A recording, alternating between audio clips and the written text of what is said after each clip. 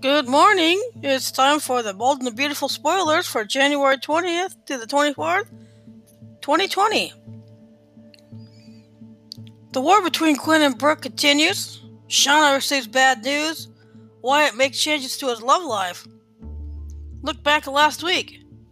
Eric interviews with Quinn and Shauna's fight with Brooke.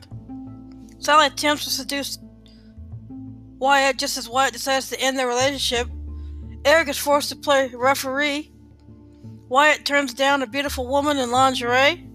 Eric is forced to intervene in Brooke, Quinn, and Shauna's fight. This week, on The Bold and the Beautiful, Sally makes it hard for Wyatt to end their relationship. Quinn vows Brooke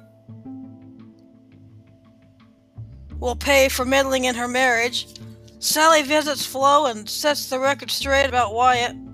Thomas is ecstatic when Hope lets him comfort her after splitting up with Liam.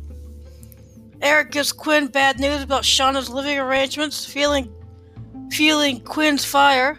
Thomas interferes with Steffi's plan to tell Liam the truth and promises her the outcome she deserves. A disheartened Sally decides to put herself first.